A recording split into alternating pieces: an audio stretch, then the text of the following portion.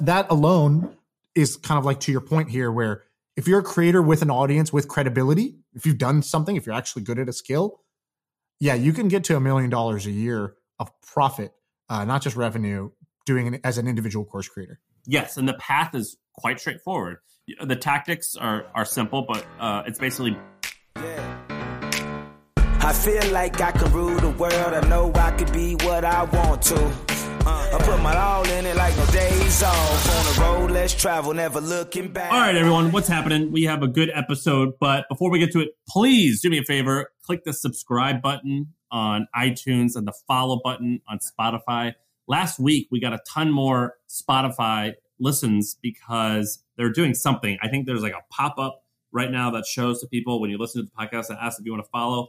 And anyway, I want to see if that's working. So go ahead and click follow on Spotify and then click subscribe on iTunes. And the reason why is the more you click that, the higher we go up in the rankings, the more listens we get, the more cool shit that we can do. So do that now. In this episode, we're going to talk about course businesses. A course business is something that a lot of people are interested in. I think it's one of the easiest ways to make $1 million a year. But we're also going to talk about how companies are making $100 million a year doing it. So go ahead and give this a listen. We're going to talk all about the course businesses. It's going to start in just a second.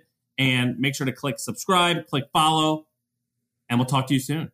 We got a lot of cool stuff going on, but how you doing? I'm good. I'm still recovering from your sick burn about my sweatshirt. They'll see on video. It's not that it's bad. It's just that it would have been a lot better if you wore it as like a 9-year-old in 1994.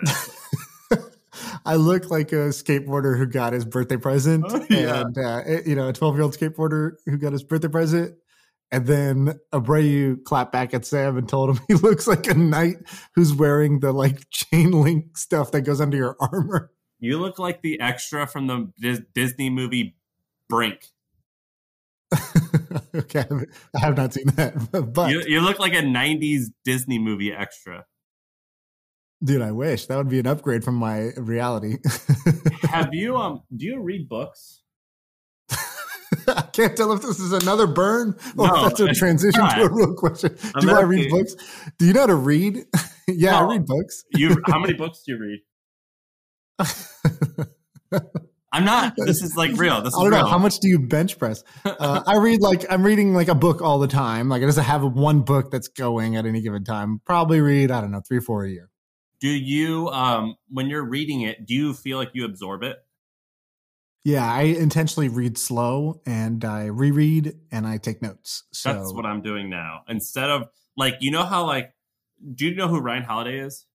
I know about him. Yeah.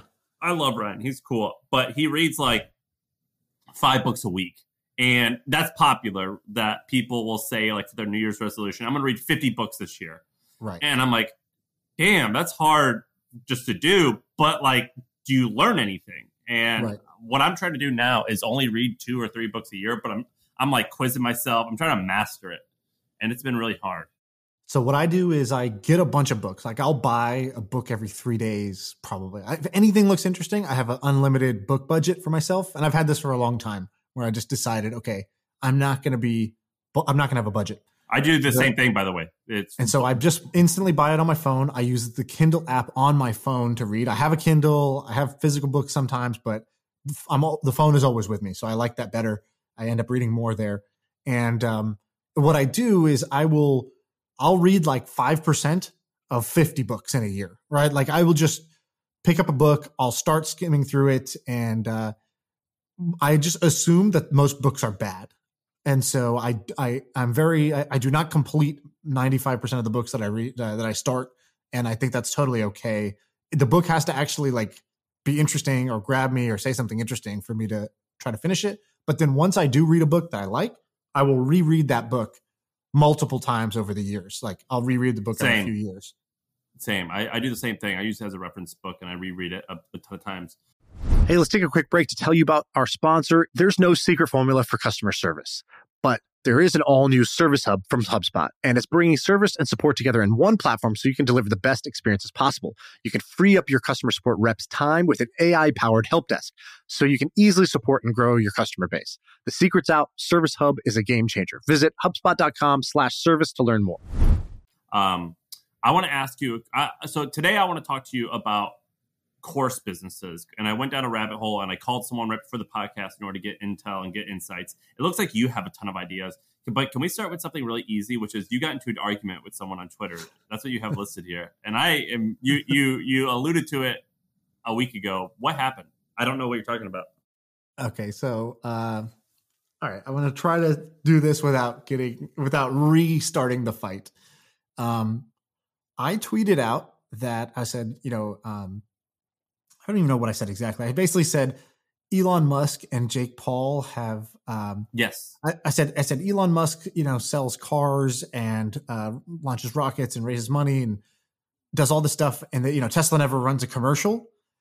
Jake Paul is does the same. He's going to sell millions of dollars of pay-per-views for this boxing match that he has coming up without a commercial. And I said the best marketers don't spend a dime. Right, just kind of like an observation. It's not like obviously, and also like a cute soundbite tweet. Yeah, it's just a soundbitey thing. Obviously, many marketers spend money and they're great at it, and it's a smart thing. I do. I spend money when I advertise too. It's great. So that's not really the point. The point was some people are able to hijack people's attention in the news and have done very well with it. Right. So I tweet that out. Doesn't even seem like that controversial of a statement to me. Move on with my life. And then a few people start comment. A bunch of people were like, "Yeah, true," blah blah blah. And then a couple of people comment like, "Yeah, but Jake Paul's an asshole." Okay, fair enough. Doesn't matter to me. And then one person who's a writer for the New York Times basically says, "I can't believe you." I can pull up the tweet. I should pull up the tweet because this is going to be stupid if I.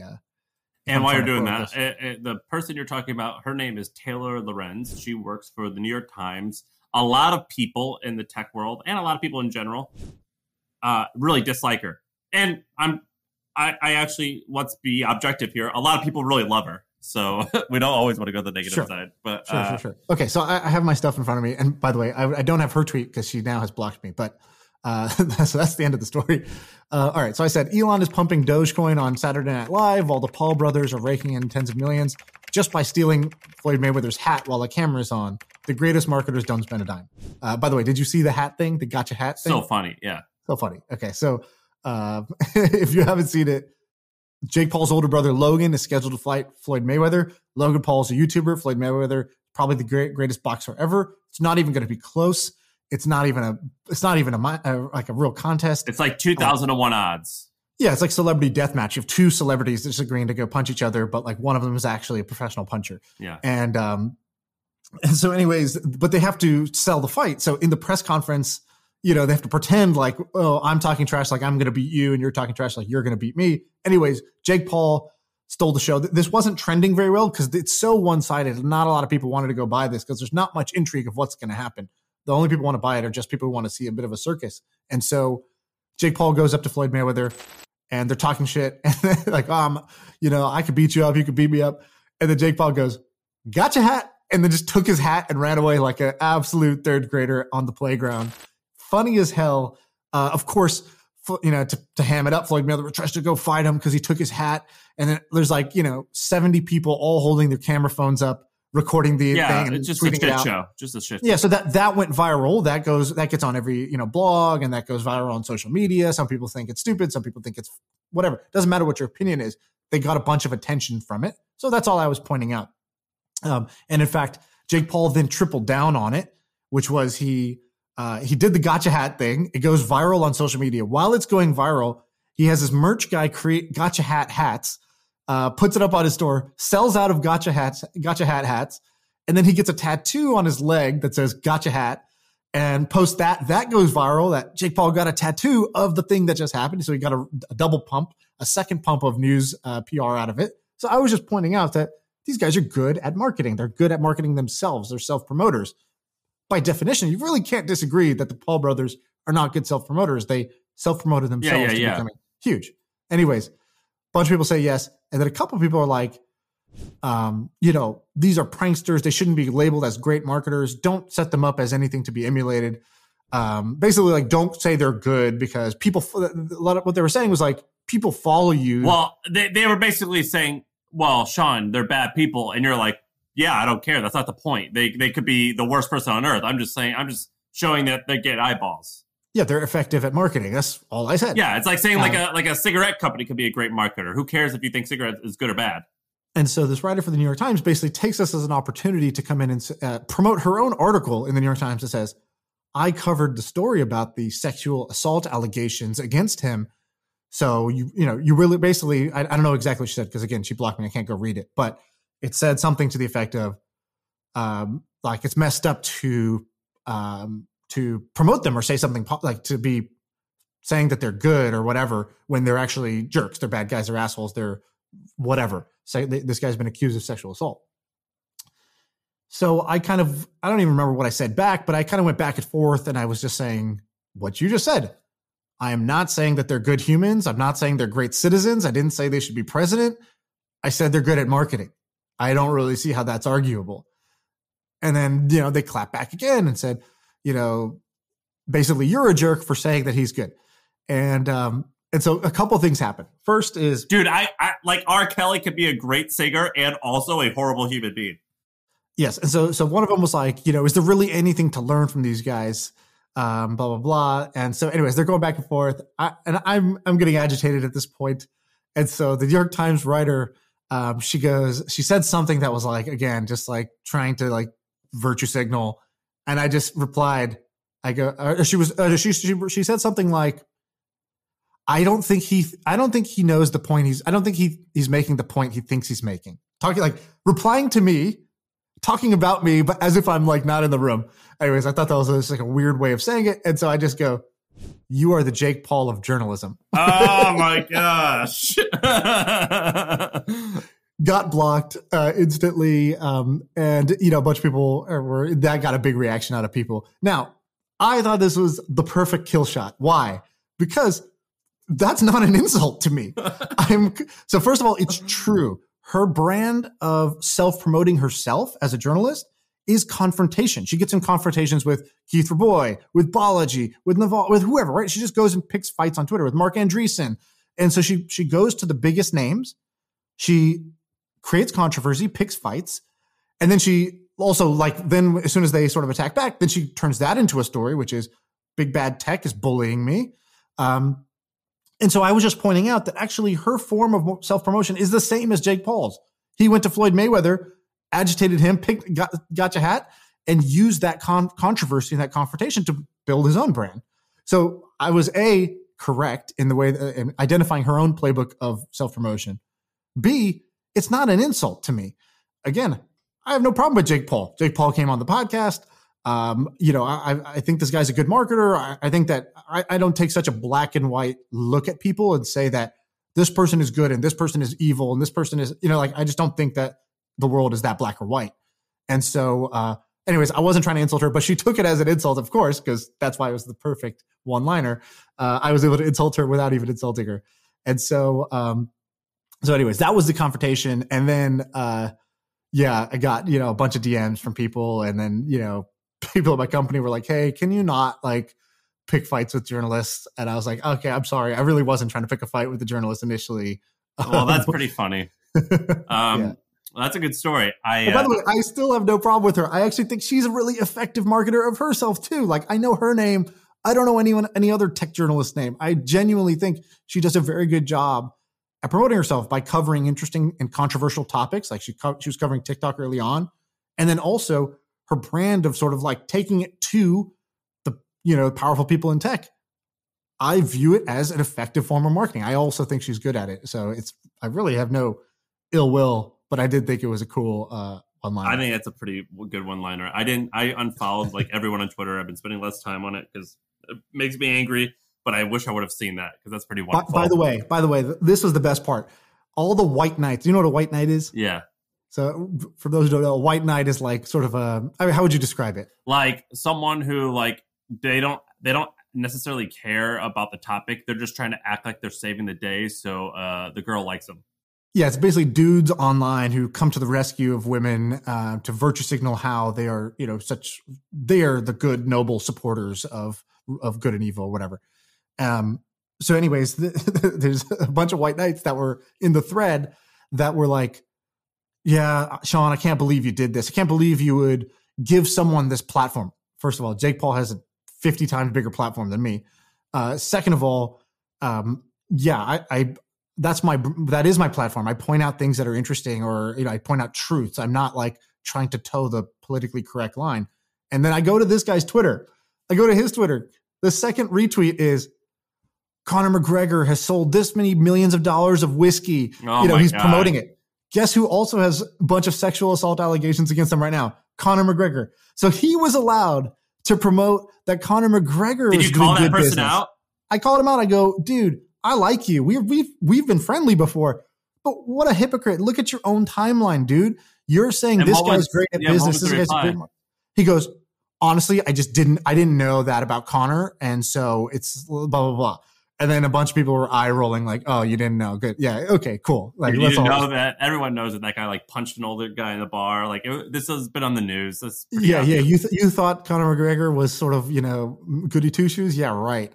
Like this guy's been in the news. He's been in jail. He's done all this stuff. And so I just thought that was the classic hypocrisy of people on Twitter. Well, I didn't see it. I'm happy I know the story. I love that you do that. I think that is great, and I think you should continue to do it. Hopefully, you won't not do that because you were asked not to, but we'll see. Hey, let's take a quick break to tell you about our sponsor. It is a podcast that we want you to check out. It's called D2C Pod. It's hosted by Ramon Barrios and Blaine Bolus. It is brought to you by the HubSpot Podcast Network, the audio destination for business professionals. And this is a podcast about all things direct to consumer, D2C. It's e-commerce stores. It's how you optimize your brand. And they're talking with founders, marketers, and the platform creators about all kinds of things that you need to know for D2C. Website conversion, paid ads, Facebook ads, consumer trends, email marketing. If you want to know the stories behind your favorite brands, this podcast is for you. They did an episode recently about scaling creator growth and influencer incentives that I thought was pretty cool. So check it out. Listen to D2C Pod wherever you get your podcasts. Do you want to talk about the course business? Because I didn't get into it, but I saw a company that I think is kind of silly for what they're trying to disguise themselves as. But I actually think it's good for what it really is. And I want to bring it up, but I went and did a ton of research. And I know that you're interested in courses as well. Yeah, okay. I'm fully teased. Go for it. What is it? What's the company? Okay. So today, for this little segment, let's talk about the course business, the education business, whatever. I broke it down into 4 different categories. But there's this company called, I don't know if it's called Be On Deck or On Deck. But On Deck. It's called On Deck. The URL is beondeck.com. It's actually really confusing what they advertise themselves as. If you go to beondeck.com, frankly, I didn't know what it was. I didn't understand it. I did some research. I think I understand it now. And the way that I see it is it's a course business. So basically you pay, I don't even know the price actually. Is it like $500? It's like hundreds of dollars, I believe. And you sign up for... It's over $1,000. It's over $1,000. Is it under $2,000? Yeah, I think it ranges between $1,000 and $2,000, something like that.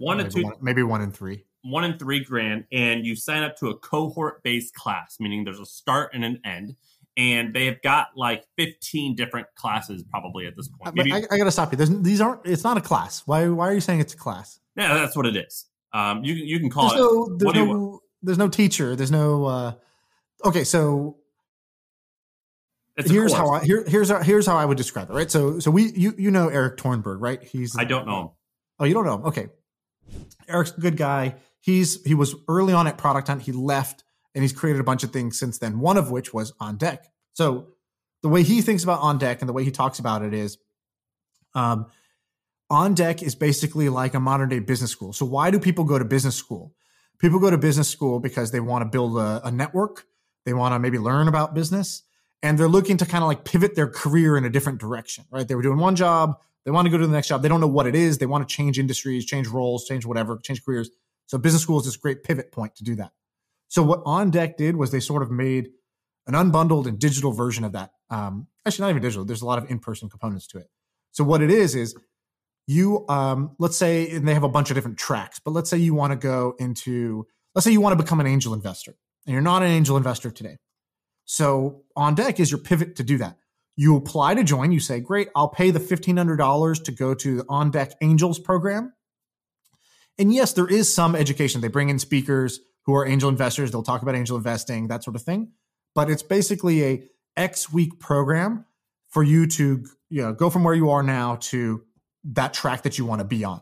And it can be with angel investors, it's a little bit more like a course, which you're talking about, which is you're going to learn about a thing. And then by the end of it, you can do it. But it started with just people who were on deck to build their next company. I was like, all right, you don't know what you're going to do next. Why don't you join a group of other people who are also thinking about their next opportunities?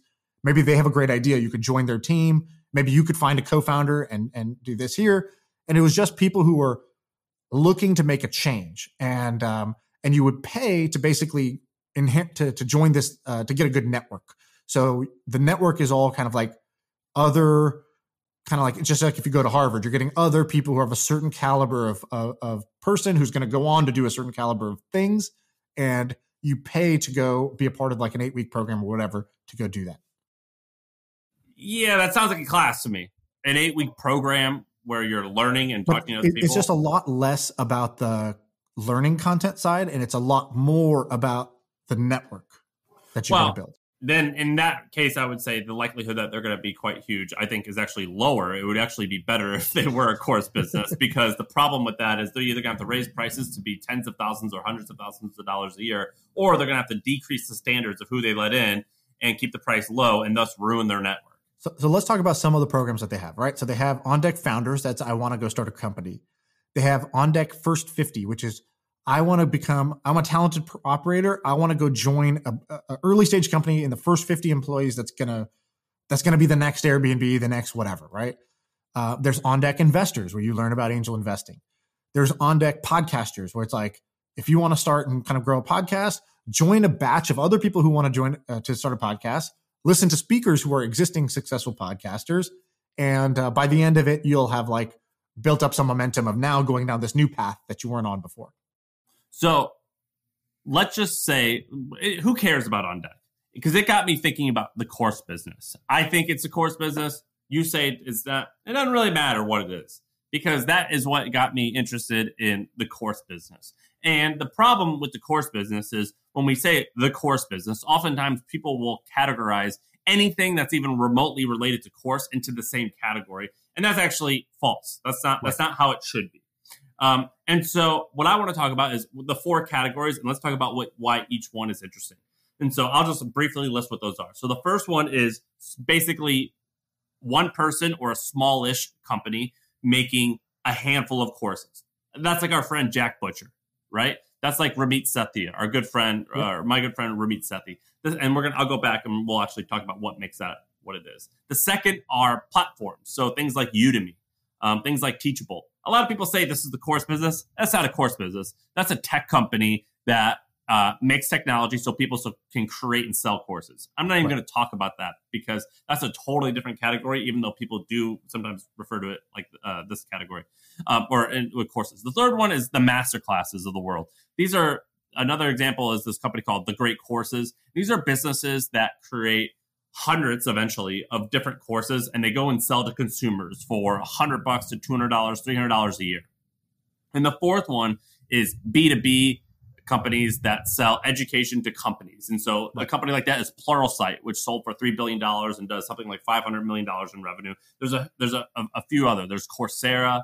There's actually a handful of them that I didn't know about, but in researching, there's a handful that do $300 to $600 million a year in sales, multi-billion-dollar business. Now, I want to go through each one and explain what makes them tick, or at least what I think makes them tick. And in order to do this, I went and talked to my friend Ryan Dice. Ryan Dice runs this thing called digitalmarketer.com, and he's been in the game for 20 plus years, and we kind of talked through this. So the first category is these like single person creators. I think you're like that. I'm not like that at the moment. I could probably easily become that, and I enjoy that. And I actually think that the path to making $1 million a year this way is incredibly straightforward, and it's a very high likelihood in terms all relative to starting a business. But it's like a really high likelihood of making like $1 million a year. It's very high likelihood that you can make $200,000 a year. And so these are companies like I Will Teach You to Be Rich. Is that what it's called? I Will Teach You to Be Rich.com. It's what you've done. What was your newsletter called? The All Access Pass. That wasn't quite a course. Like it's what I announced. I don't know if you saw this. I tweeted out that I was doing a course. Next month. And I said, hey, I'm going to do a course on power writing, basically like writing for the real world. And I just tweeted out like, would you be interested? Here's what This skill has helped me. It's helped me get jobs. It's helped me, get investment. It's helped me grow my companies, helped me make money. So writing in the real world, emails, tweets, blogs, ads, landing pages, that type of writing, going from good to great is a big difference. Would you want to learn this? I said, it'll cost $400 for the first batch of people, whoever was like kind of the guinea pigs. Let me know if you'd want to do this. And I got, 1,200 replies of people filling out the survey saying they want to do this. And so, just that alone is kind of like, to your point here, where if you're a creator with an audience, with credibility, if you've done something, if you're actually good at a skill, you can get to $1 million a year of profit, not just revenue, doing it as an individual course creator. Yes, and the path is quite straightforward.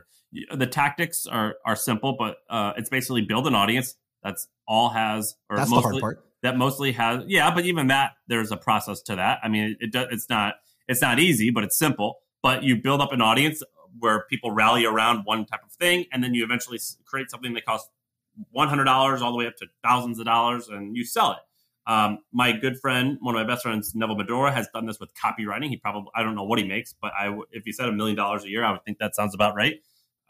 There's Jack Butcher, like we said. My wife, Sarah, is actually launching one. Sean has one. I've launched one at The Hustle before, but it's not live now, but it was. And it's pretty interesting. It's the easiest path probably to make $1 million a year, I actually think. And the way that you scale, it's really hard though. Now here's the downside. It's pretty hard, I think, to get past $10 million a year in revenue on that. Right. Not that like that should be the goal necessarily, but like it definitely caps out relatively low. But you could, as long as you don't base this on your personality, it's a pretty good business that you could sell to like private equity or something like that for a bunch of money. And after you've created the course, you then create a consulting or coaching service that costs $10,000 plus a year. And you could potentially have like a pretty good $10 million to $20 million a year company. Yeah. I like that. I'll give you an example. My uncle does this. He's in real estate. He's himself has like, a $200 something million real estate portfolio. So he created basically how to get into how to do multifamily apartment investing. And he creates a course. The course, I think, is like $5,000. He sells a bunch of those. And then out of that, some people pay him $25,000 for like the more one-on-one in-depth coaching because they're like going at it. And for them, it's not hard to justify $5,000 or even $25,000 because the economics of even a single apartment building that they're buying are such that's what worth cousin? The education. Hip him Who's out. my uncle? Oh, which uncle? My uncle. I mean, you don't know him. You want to pip him out though? I'm trying to. Oh, I don't even know what his course is called. He's my uncle Vinny. We should have him on. He's got a kind of incredible story, and his personality is amazing. He's the most joyful person I've ever known. Almost to the point where people think he's like, "Are you high or something?" But he's just like that 24/7. He's high on life 24/7. It's kind of amazing. So Uncle Vinny's a great example. There's a good one example of this. Now, the second one that I mentioned is like these masterclass businesses. These companies, there's a pretty clear path to get to like $100 million a year in sales. And what you do is you create something that is in the $200, $300 range for an annual subscription, and you scale fast by buying a lot of ads. But before you do that, you have to create a pretty big library of course content, which can take many years. So I know quite a bit about Masterclass. Do you want me to give you kind of like some of the interesting bits? So Masterclass, they started by this guy, went to Harvard Business School, I believe. And then he, one of the core insights was he wanted to create what he said was the Library of Alexandria for Alexandra. Basically, whatever the library was of like kind of like all the best of human knowledge at that time. He basically was like, I want to create that of today's time. And so they spend upwards of $500,000 per masterclass just on the production value alone. Even their first one was over $500,000. And so the production value is like kind of insane. It's like a Hollywood shoot that they do. Personally, I don't even know if that's necessary. I think that's totally overkill, but that's their shtick. The bigger part was that they got the biggest brand name. So they go, if you want to learn business, well, here's Howard Schultz from the CEO of Starbucks. You want to learn basketball? Steph Curry's masterclass. You want to learn comedy? Here's Steve Martin. You want to learn, writing? Here's Aaron Sorkin. And so they took the A++ talent, which is a key differentiator, right? Because Most of these online courses are, like you said, it's me, it's Ramit Sethi. It's like these like niche, I'll just make fun of myself here, right? We're nobodies in the world compared to what Masterclass went and did. And the Masterclass was like, great, I can take, Chef Gordon Ramsay's cooking course. I can create a hype 30-second trailer and I can blast that on Facebook ads. And basically Gordon Ramsay has enough brand pull that I can profitably acquire customers. And so they do this with a bunch of different course creators, Serena Williams, whoever else. They cut a rev share deal with them. So they give them an upfront kind of like minimum guarantee. And then they have like a rev share on every course sold, you get X. And then they turned it into like a class pass style subscription where now you pay the $15 a month, you get access to all of Masterclass. And I actually talked to the founder, the CEO, and I was like, he's a great guy. And I was like, do people, I took one and, but like, does a person really want to go learn cooking from Gordon Ramsay and then basketball from this person, then tennis from Serena Williams? Like, it seems like, do I need the all you can eat buffet? And like, do I come back? Is the retention high? And he just showed me the numbers. He was like, look, we're making X hundreds of millions of dollars a year. It's growing at this pace. And look at the churn. The churn's not so bad. I said, how do you keep the churn so low, like for an education product like this? And he goes, when people take a masterclass, they keep their subscription even if they're not coming back and taking a course every month. Why? Because it's aspirational. They have a dream of like learning photography. They want that hobby to exist. They buy the masterclass. And if they have one experience where they feel like their hero or their idol kind of shared a real nugget of wisdom with them, that's enough to keep them hooked. So I thought that was pretty interesting. And that's the thing that we should discuss. That's the downside of this business, as well as every other category that I'm mentioning, is retention. This freaks people out. I wouldn't even say it's retention, but it's completion. So our good friend Nick Huber launched a course, and he goes, "Dude, 200 people bought this. Do you know how many people finished and did the whole thing?" He was, the number is, if it's not this exact number, it's close. He's like 3. Right, it was like 8 or something. Yeah, it was like nothing. And I was like, yeah, man, that's really normal. Well, he was legit. He was like, dude, did I make a shitty course? It's like, no, this is the standard percentage completion. If you go to Udemy, I remember with Udemy, I think they had said at one point in time, 6% of people complete the course. 6%, right? 100 students come in. Imagine on the last day of the semester, 6 people are left in the class. And so, for Nick, this is pretty much in line with like this single digit completion rates. That was a big problem with education online. And that sucks. And actually, I would say 2 things. One, for people getting in this business, just know that it's so weird that you're going to make all this money and you're crushing it. Most people don't even use the damn thing. And by the way, they're not pissed. It's not that they used it because they didn't like the product. Often it's just life happened. They got busy. They didn't follow through. If they're upset at anyone, they're upset at themselves for not actually taking the full action on the course. They're not upset with the course, which is kind of counterintuitive. The second thing here is like, is that even important? Is this even a problem worth solving? And the answer, I actually think, unfortunately, is no. This is not a problem worth solving. People aren't going to take it. That is just how people are. And we should move on and just make money off of it, because just the fact that they buy, that's interesting. And that kind of helps them in a weird way. So just like you with books. It's like me with books. Yes, that's true. But I would disagree in that I do think it's the fight worth fighting for, because if people aren't actually taking the course, ultimately they didn't get the real value of the product, which means they're not going to come back. They're not going to tell friends to do it, which means your business is going to suffer. So can it be done? Can you get above 6%, 10%? Can you get 30, 40, 50%? Dude, even that sounds fucking crazy to me. I've asked people who charge $5,000 per course. They said under 30% is still what they get as a completion rate. It's insane, because that's such a big financial commitment for people individually, not out of their company's pocket, out of their own pocket to spend that money and not complete it is insane to me. But that's what happens. Now, I will say though, but when we had cohort classes, like a live cohort class, it was like 75% completion rate. Exactly. That's exactly what I was about to say. Lambda School switched to live cohort based and with a clear, like sort of high bar for entry. So Lambda School, most courses, right? When Nick Huber, Ramit, myself, when you sell a course, you want pretty much as many people as you can to take the course. That's how you make your money, right? You're like a college. You want to admit as many people as you can.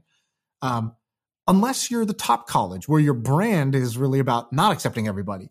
And so similarly with Lambda School, because Lambda School doesn't get paid until you get a job, their incentive was not to let any Joe Schmo in. Their incentive was, dude, we only want a student if we think they're actually going to finish this course, if they're serious about it. And so because of the filter on the front end, plus the format being live and in a peer group, they had like 75% plus completion rates. And then I invested in this company, Maven, for the same reason, because they were saying, hey, we're going to make it easy for you to teach a cohort-based course. That was appealing to me because I was like, so far, cohort-based courses is the only thing I've seen where people actually finish the course. So we'll see. So, but that is something, when we're going through this process, this discussion, we have to acknowledge that like most people don't buy your stuff. Yeah. And if you're doing really well, like, what did you say? 70% do it. So it's like kind of crazy. That's a pretty nutty thing. Now, to wrap up the masterclass, I have to call this like mass consumerism course category. I don't know what. So like lynda.com would also be in this at the time. Now Lynda's more B2B, but when Lynda started, it was a place to go learn anything, right? And so lynda.com, masterclass, there's a bunch of masterclass for X. So it's like, there's a masterclass, but instead of Steph Curry and Gordon Ramsay, it's famous YouTubers, and they're called Monthly. I think monthly.com. They're trying to do the same thing as masterclass, but their stars are social media stars. And I think they were doing actually pretty well. There's another one that's masterclass for athletes. It's like, okay, we're just going to take the vertical of sports. And it was, started by What's a guy. That called? That sounds neat.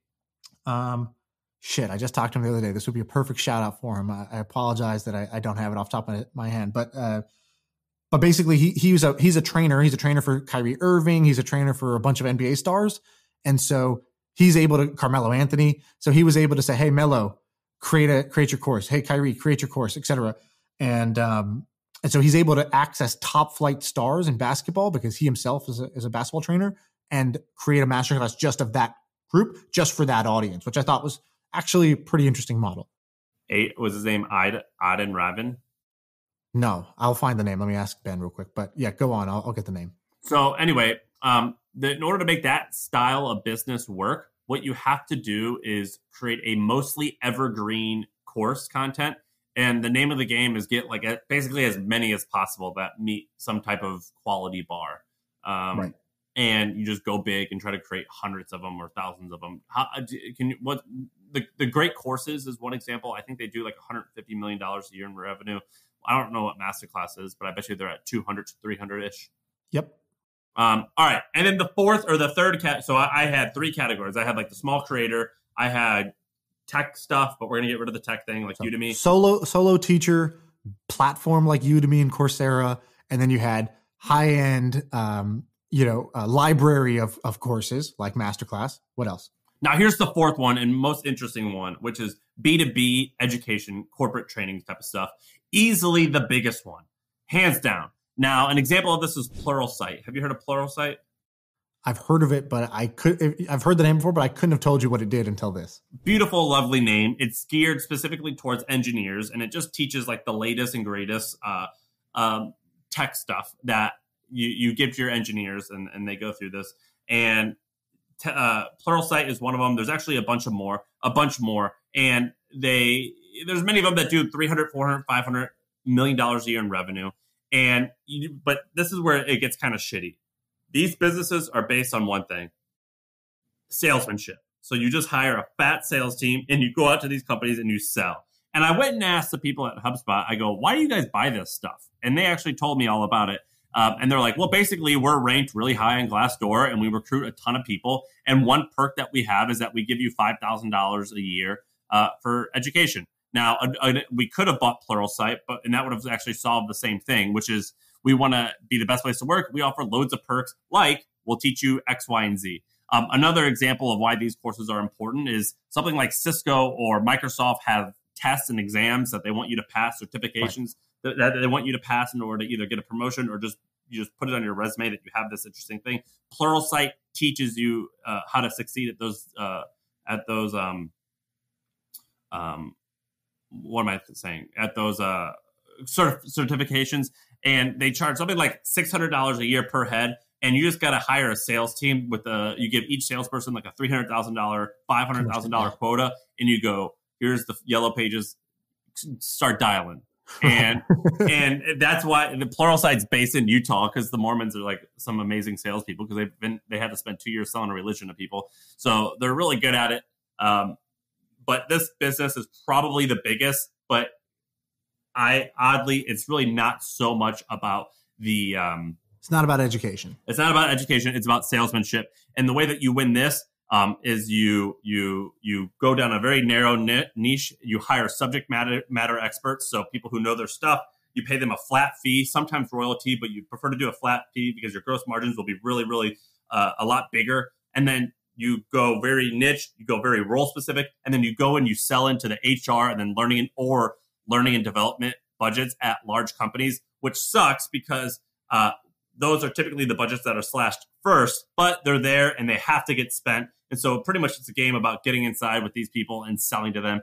Kind of lame, but there's money to be made. Yeah. I wonder if somebody could do so. So that's the way that most corporate software was sold too, until Slack and some others started this like bottoms up sales process inside companies where it's they basically still how it's sold though. It isn't, but so bottoms up SaaS became its own category where the model was you make your software useful to, even if the whole company doesn't adopt it, you let an individual person kind of in the front lines or the middle ranks of a company start using it. They use it with their team. They're kind of like their sub team. Other sub teams start using it. And then you go to the CIO, you have a meeting with them and you say, hey, by the way, a bunch of your employees are using this thing. You need to buy the enterprise version so that you have like security stuff like secured. You have oversight over what's going on, and that anybody in your company can get access to this. Right now, it's everybody's putting down their own card and trying to make this happen. And so that became a pretty popular model. Yammer was one of the first to do it, then Slack and others. I wonder, this would be the only way I would want to do it if I was an entrepreneur going in the space, because I wouldn't really want to do the enterprise sales path where it's not really about the content. It's just about the sales, how good you are at sales as a company. Because if you go bottoms up, you're really going off of making stuff that the individual employees actually want to learn from. And then secondly, you're only as good as them sort of retaining or actually wanting to use this. So I think that's a healthy thing in the end, although it is harder actually than the other path. So I wonder if there's a way to do that.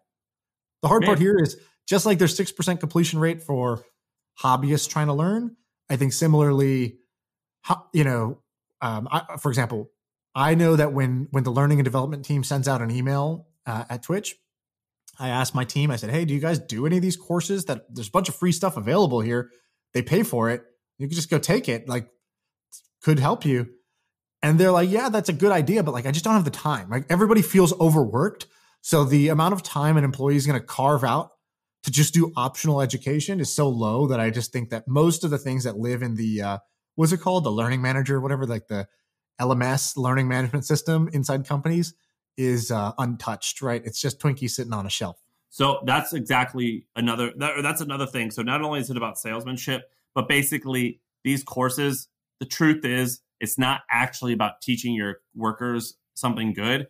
It's about offering it. And if they use it, fine. But the fact that you offer it, it makes you look better and you could hire more people.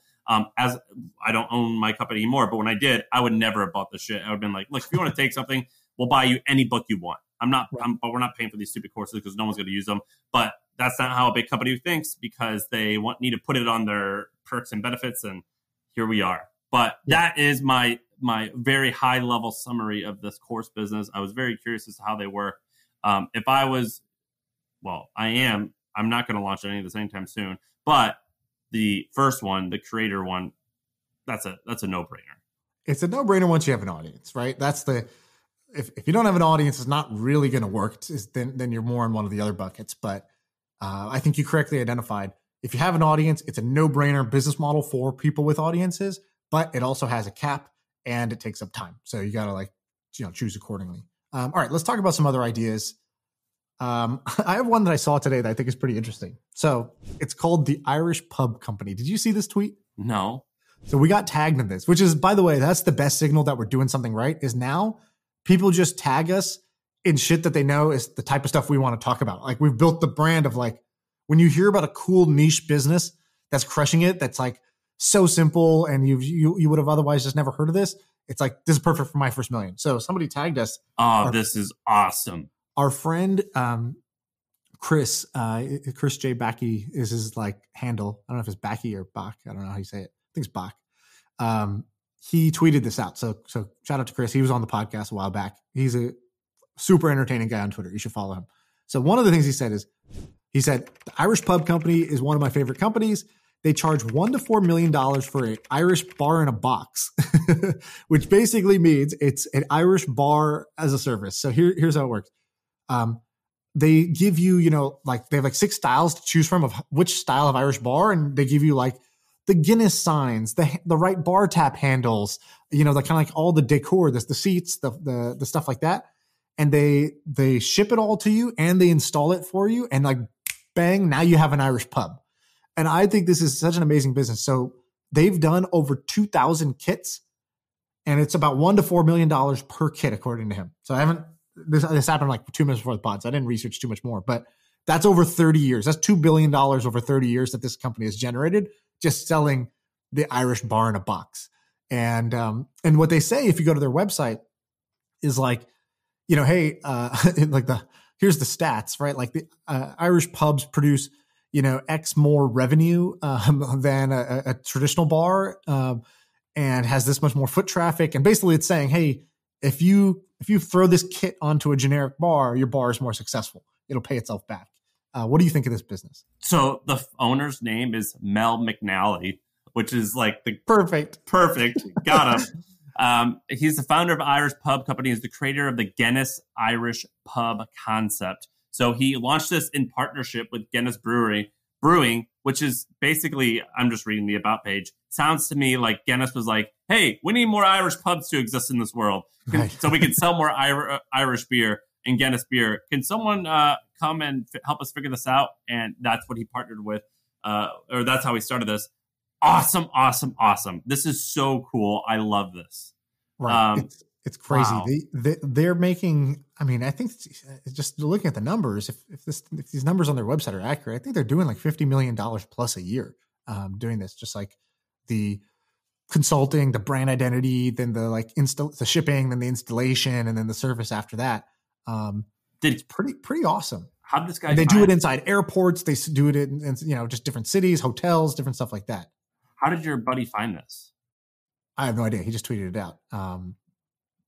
So it's great. I don't know. I think this is such a cool concept. And then you can think about like, okay, how many more concepts are there like this, right? So like, I can think of, if you take any sort of like subgenre, the question is there a market for that? So I'll give you, let's just brainstorm for a second, right? Well, so, there's one great example that you brought up a long time or a year ago that I think is probably killing it. And that was bathroom in a box. Yes. Made renovations. Yes. All they do, you select one of 5 different bathrooms and they come and make it. You can obviously do this for every single room in the home. But and then we talked about the guys who came and set up our video conferencing setup, this good looking setup that we have right now with the lighting, the audio, the DSLR camera, have the whole tech is set up. The wires are, taped to my table so I don't have a wire mess. I told the guys, I said, hey, you need to turn this into home video conferencing, home studio in a box, right? You could do just like the bathroom guys did. You could do this in every city in America right now, especially with remote, with podcasters and Twitch streamers and YouTubers. A lot of people want a cool video setup. And if you just have 4 to choose from on your menu, now you have simple operations. You have scale as you buy parts in bulk, that sort of thing. So I think that's another version of this. But just in the bar concept, I think that there's a few more. So I think that any brand with licensed IP, so like, okay, you can't could you do this for basically Disney? Could you do a Disney diner, right? So you take IP that people love and you create a bar restaurant out of it, right? So like sort of Rainforest Cafe style, and you just sell that as a in a box concept for any common thing, coffee shops, diners, pubs. Yes, but aren't you confusing this, whatever this in a box concept is, compared to franchises? So it's not franchise. So the idea would be you would partner with, let's say, I don't know, let's call it The Simpsons. You partner with The Simpsons franchise and you say, hey, look, for every one of these, wouldn't it be great if you could have, I forgot what the bar's called in The Simpsons, but like whatever wherever Mo works or whatever. Yeah, or do Patty's Pub. Yeah, yeah, exactly. You go to Always Sunny and you could basically have Patty's Pub in a box, and every city should have a Patty's Pub and whatever. And so you go and you say, every one of these we sell, you guys get 10%. You got to do nothing more than let us use the name Patty's Pub and, you know, the same items we're going to source. And now you go to bars and you say, hey, look, you as a generic bar, you have no like differentiation of why tourists should come here, why the locals should choose you. Can you upgrade? And so I think that there's a bunch of different concepts that would work with this. So I think one is gaming. Gamers have like a deep passion. And so there's been, I lived in Denver and there were some bars like this where it was like, the bar had like some old school retro arcade machines. All the drinks and menus looked, you know, like video game, like, you know, old Nintendo stuff. And then they had like, you know, life-size Jenga or whatever, right? But it was a place to go hang out. You could play skee ball. You could do whatever. And they just got way more foot traffic than a normal bar. Why? Because this one you would go to and you would have Instagram-worthy experiences, right? You would post in your story that you're drinking, you know, the Mario drink while playing whatever, Duck Hunt or skee ball or whatever it is. And so I think gaming is one niche that's like an Irish pub that you could show that, hey, if you kit your bar out with this, you're going to get more foot traffic and more sales. I would need to think about which of these could work, but whatever this in a box thing, it's kind of interesting. I had a friend that did book in a box, and they would write a book for you. I think it was making 8 figures in revenue, but it sounded like a real pain in the ass because it was far too customizable to be in a box, whereas a pub thing probably isn't. That's way easier. That's like saying like you got running water, you got this many dimensions. Well, this is basically just a set, like it's one interior decoration like theme that you just slap on and boom, you got an Irish pub. Now you had a pub, now you got an Irish pub. And so I just wonder, you know, A, could you just compete with them? Or B, are there other themes that are, even if they're not as popular as an Irish pub, like what's the second most popular kind of like, is it German? Is it, you know, an Asian style pub? Is it a Russian drinking bar? Is it I don't know. I'd have to think like, is it a Mexican tequila bar? Is it a, you know, what is it that is it an Italian wine bar? I don't know. I don't know. You're asking a non-drinker. I'm out of the loop on this one. I do have a different idea. What's that? That I think is kind of interesting to chat about. So, clear ice. Have you ever heard of clear ice? What is it? This to me feels like if you're, I'll find you the URL. Go to clearice.life. So clearice.life.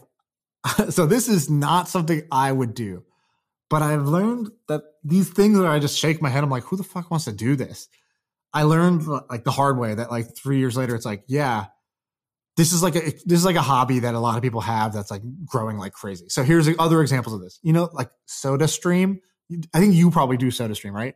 Dude, I have a video on TikTok. One of the only videos I ever posted. It got like 200,000 views because I attached a scuba tank size CO2 thing. I rigged it to my SodaStream so it could last like 3 years versus having to constantly replace the things. Right. Yeah, I love SodaStream. So the first time I heard this, I was like, oh, you like make your own sparkling water at home? Like, what's the fucking point of that? Like, dude, SodaStream is like a $5 billion a year company or something. I know. That's my point, is that when I heard, I was like, who would want it? Why is this a hobby? Who wants to do this at home? Why is this a DIY category? But it was a huge category. And like, you know, it got bigger and bigger. Craft beer, same thing. I remember like a decade ago, these guys were like brewing their own beers. And I was like, why? There's so many beers. Why don't you just go buy some? And then like over time, more and more home brewers and craft beer. Dude, have you ever met a white guy before? Like that's like, like there's two things that there's 2 jokes about white people. They always have bottle openers on them and they love making their own beer at home. Yeah, basically, actually, this category is just shit I observe white people do and I'm confused about. So another one, like there's a bunch of these like with pour over coffees and like these like really extreme coffee habits that people have. Anyways, there's a whole bunch of these little niche hobbies of DIY things that I don't understand, but they definitely are big. And then they create a whole ecosystem of businesses around them. So Clear Ice is the latest one I saw that was like this. Basically, what is Clear Ice? Clear Ice is basically like, I might not even fully understand this. That's how white this is. Okay, so you translate this for me. What I understand is it's like an amazing piece of ice. So not just the shit you get out of your fridge or your little tray or the stuff you buy in a bag, but it's like, this is high quality. It's like super clear. Like there's no, impairments or like kind of stuff in it. So it doesn't flavor if you're drinking whiskey, it won't like affect the flavor of your whiskey. It's also one big cube. So there's less surface area. So it dilutes less. It dilutes your drink less. Well, you knew that, right? I didn't think about this stuff. I don't care. I just put the ice in. I drink it. When it gets diluted, I drink it. It's kind of gross. Haven't you? So like they sell I've these seen like whiskey ice. Yeah. Yeah. They like sell these like cubes or balls, and it involves surface area and melting and diluting your shit slower. Right. And so anyways, this hobby, this is like some shit that you would find in the hustle trends thing. This is my own little contribution to trends. If Steph Smith, if you're listening, put this in the news. Like, go research this. My spidey sense is tingling that this is one of those little niche hobbies that you could sell products, information, courses, whatever. And there's a lot of people that want to make their own homemade ice. Again, I can barely understand why, but it's a thing that people are doing. And I bet you that there's a movement to be had, or a sort of a wave to surf if you want to build a business around this. Super niche, but a hobbyist business. Dude, no, I don't. I'm not on board with this. I think this is stupid. I think. Why? First of all, is this even that big? It's clear. I saw it as part of like a growing trend. I don't know if it was a subreddit or where I saw it, but I saw it in a way that I was like, oh, this is one of those that's like popular and I don't understand why. Like, it's like ASMR. It's like, what is that? ASMR is awesome, so you better be careful. That's how all those felt to me at the beginning, where I'm like, this is weird. People do this, and then like, yeah, a lot of people want this and do this. Yeah, look, I'm looking around on Google. I get it. To me, this sounds like a pretty tiny thing, but like tiny enough that you could make like a pretty good living doing it, though. Like I knew. Well, all you want to do is you want to catch these early, right? Like you want to catch it when it's somewhat tiny, but like very passionate. Because the bet you're making is that passion, the passion will stay and the tiny will not, right? That's pretty consistent. Is that when you have the passion there, passion stays and tiny becomes medium size, becomes large over time. Yeah, I guess it could work. I mean, I'm trying to like look it up. I mean, there was this other one. There was a home brewery company that I for a long time I didn't know that like people, basically beer nerds, like track all the beers that they've ever tried. And I interviewed a guy to work at The Hustle, and he worked at one of these companies, and it was like a tens of millions, maybe even close to hundreds of millions of dollar revenue business. And all it was an app where you could track all the beers that you drink. So put that in that category of things I have no idea exist. And also kind of, they don't excite me. All right, let's do one more real quick. Okay, here's one that I'm just curious. I don't have ideas around this just yet, but let's do a off the cuff brainstorm. So there's this article that came out that was about. I'll share it with you here. It's about the amount of space that is now available in San Francisco because of like work from home. So there is some absurd amount of vacant space. So there's like companies that are taking $10 or even $100 million write-offs on their real estate just to like get out of it and move on. And so they're just writing it down. So like, here's some of the numbers. So there's $200 million of real estate impairments in the past year since COVID. It's almost $1 billion if you add in the lease-related write-downs from large companies like Salesforce, Dropbox, Uber, PayPal, Zendesk, just getting rid of their real estate. And so Dropbox itself has $400 million of impaired real estate right now.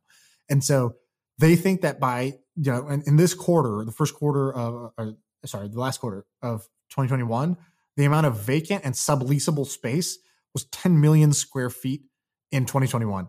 In 2019, that was 3 million, right? So it's tripled the amount of available subleasable square footage. And the companies are basically saying, hey, it costs us $90. We'll take 20 for it. So you're able to get real estate for 1/4 of the traditional cost. Now we're talking. This is a good idea. Yes, this is an interesting prime real thing. estate. So what comes to mind? What do you think of when you hear about kind of this opening that's in the market? Okay, for the sake of discussion, let's just assume that San Francisco has a bunch of wacky laws, like right. I mean, like can't do with things. Yeah, and they also have like some really crazy tenant or what's it called, rent controlled stuff. So let's just assume that like we're going to research these laws later, and that isn't that big of a deal. Let's assume we're never going to research these laws. That's what we should really assume. But so what could you do with this arbitrage? I mean, the obvious answer is like WeWork could make a killing right now if they believe in their model. Can they just go ahead and like do the thing where they lease a lot of it up front and hopefully they can fill it? But what else could you do with this? I don't know, man. That's a hard question. What would you do? I don't know. I think you have to see I think you want to think about it this way. Where is demand growing for space that being central in a city would now make a very big difference? Cloud kitchens, cloud grocery and convenience, like cloud corner stores, basically like Fridge No More or something like that. I think those are kind of interesting because GoPuff, because you have a whole bunch of people in the city, and now when they push the button, they get their thing in under 10 minutes because it was they took a floor in the bottom of the Salesforce tower. You know, the second floor is now all, you know, robo convenience stores that will just quickly deliver to you. So I think you have to find something like that.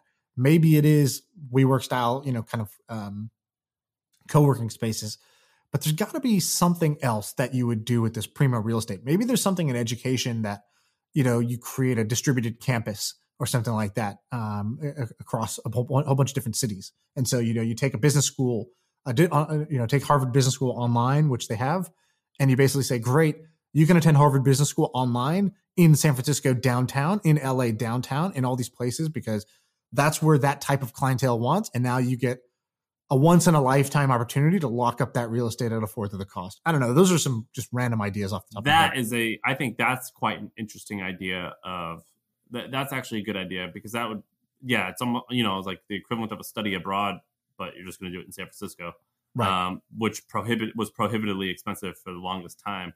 That is actually kind of an interesting idea. So what do you know what the price per square foot is right now? In this they were saying $25. They were saying $20 a square foot, which is like that's an annual number, right? So it would have been $90 a square foot annually, and now 20 is kind of what's quoted in this CNBC article. Do you know how that compares to like in Austin, like more like a sea-level city?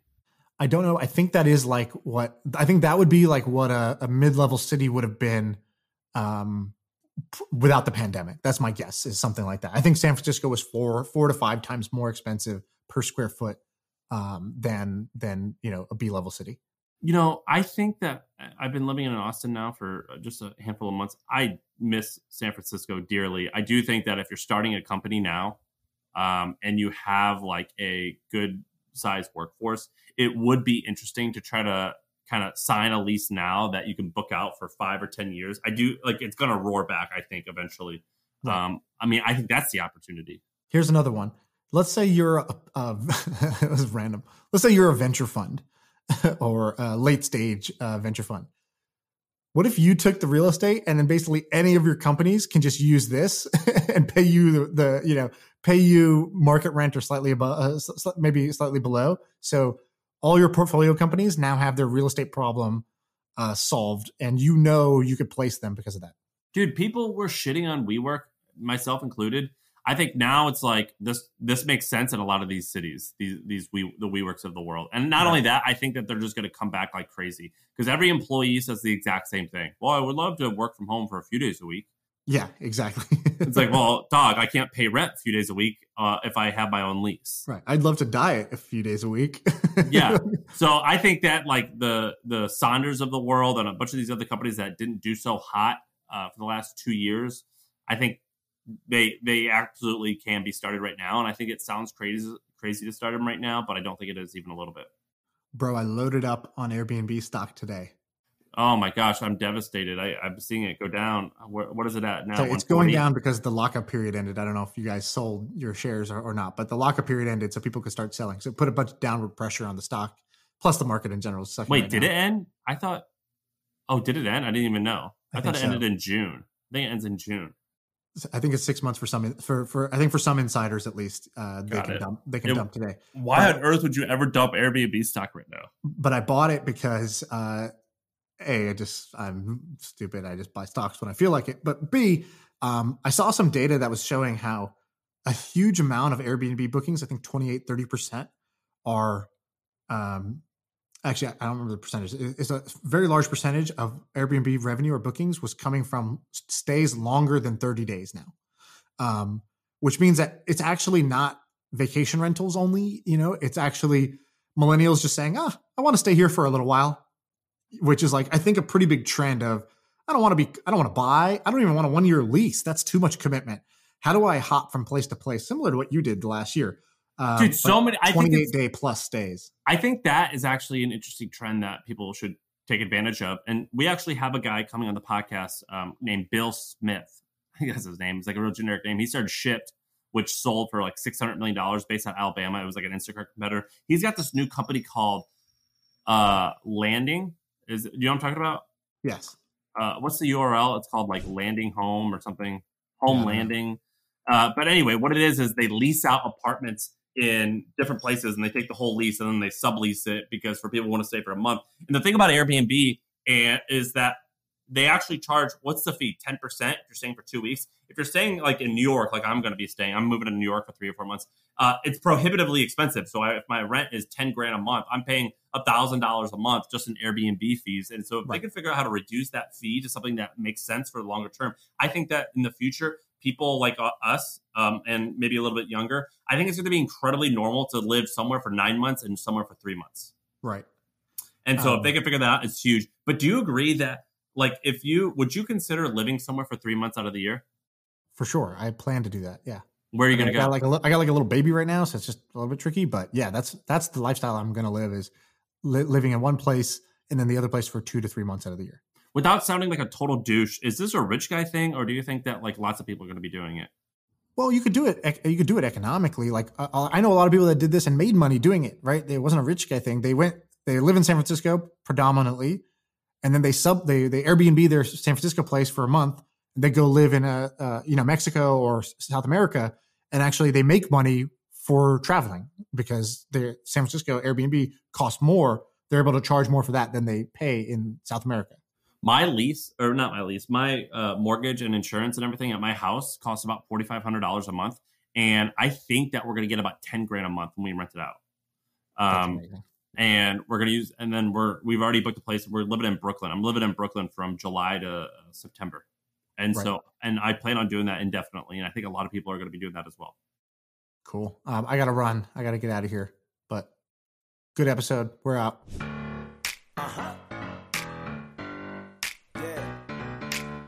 I feel like I can rule the world. I know I can be what I want to. I put my all in it like no days off. On the road, let's travel, never looking back.